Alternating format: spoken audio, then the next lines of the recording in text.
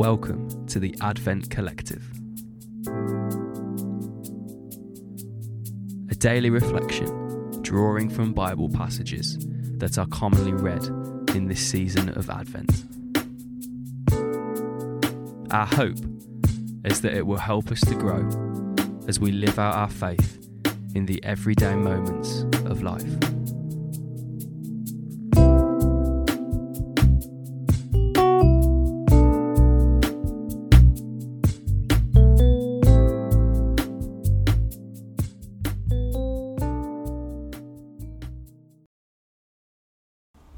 Hi, and welcome to another day of the Advent Collective. I'm Joel, and I'm part of the student church here at STC. I hope you've been enjoying the Advent Collective as much as I have so far. My dad and my uncle are huge Manchester United fans. Thankfully, I saw the light early enough and adopted Wednesday as my team, but I have to admit I do still have a soft spot for Man United. A number of years back, we went to Rio Ferdinand's testimonial game. Now, he's a former Manchester United player if football isn't your area of expertise. It turned out that our seats for that game were right in front of the VIP section. As we turned around and realised this, I saw my hero, Edwin van der Sar, the 6'5", no-nonsense, legendary Dutch goalkeeper, a matter of inches away from me. I was so excited to see him, and my dad encouraged me to go up to him and get an autograph. I guess that would be a selfie if this happened in 2020. I don't know who let the selfie replace the autograph, but I'm fuming about it, but that's not the point of this story. I felt like I couldn't go up to him because he was literally Edwin van der Sar. It was a bizarre mixture of emotions, of pure joy, but also a sense of awe that the man I watched every single week on TV playing for my football club was now stood right in front of me. So what does Van der Sar have to do with the Christmas story? He wasn't there when Jesus was born, I'm pretty sure of that. But if we look at Luke chapter 1 verses 38 to 45, we read about Elizabeth's response to Mary's arrival. For context here, the angel Gabriel has already appeared to Mary to tell her that she will have a baby who will be called Jesus, the Son of God. And the angel Gabriel also tells her that her relative Elizabeth is pregnant despite her old age.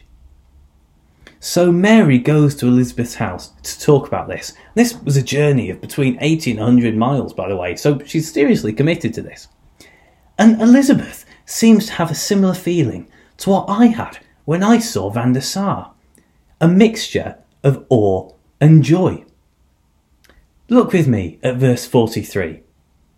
Elizabeth says, "But why am I so favoured that the mother of my Lord should come to me?" She is clearly in awe of what God is doing, in awe of the fact that God has chosen to use her in this way. She feels unworthy. Yet in the very next verse, in verse 44, she says, "As soon as the sound of your greeting reached my ears, the baby in my womb leapt for joy." A sense of joy so overpowering that the baby in her womb physically responded to it. Reverence and joy. Two things which often seem incompatible, but two things that should be natural emotions in us when we are responding to what God is doing. And it's not just the Christmas story in which we see this either. In Psalm 150, the final psalm of the book, the psalmist tells us to praise God with the sounding of the trumpet in verse 3. And that's associated with the grandest and most solemn events. And then in verse 4, we are told to praise him with tambourines and dancing. And this is clearly a joyful celebration. Well, joyful if for some reason you enjoy dancing, that is anyway. Yet again, we are praising God with reverence and with joy. I know that I've not always felt like I can come to God with joy and reverence in my life. And this can be because of things going on in life that just make us feel like joy is impossible. And there might be things that come to mind for you now.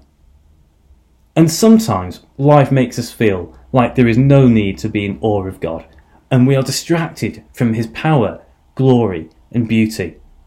I know that I felt all these things through 2020 quite a lot. If that's the same for you, then I really would encourage you to spend time with God in prayer, in worship and through reading the Bible. And hopefully, as we do that, we will feel that joy and reverence that we've seen in these passages this Christmas time. Let's pray. Lord Jesus, thank you for who you are. Thank you for how you are so good to us that it is only appropriate to come to you with joy and reverence. Sorry for when we've forgotten that and have come to you with the wrong attitude. Please help us to worship you with joy and reverence this Christmas, and meet us wherever we are at so that does not feel out of our grasp. Thank you, Lord. Amen.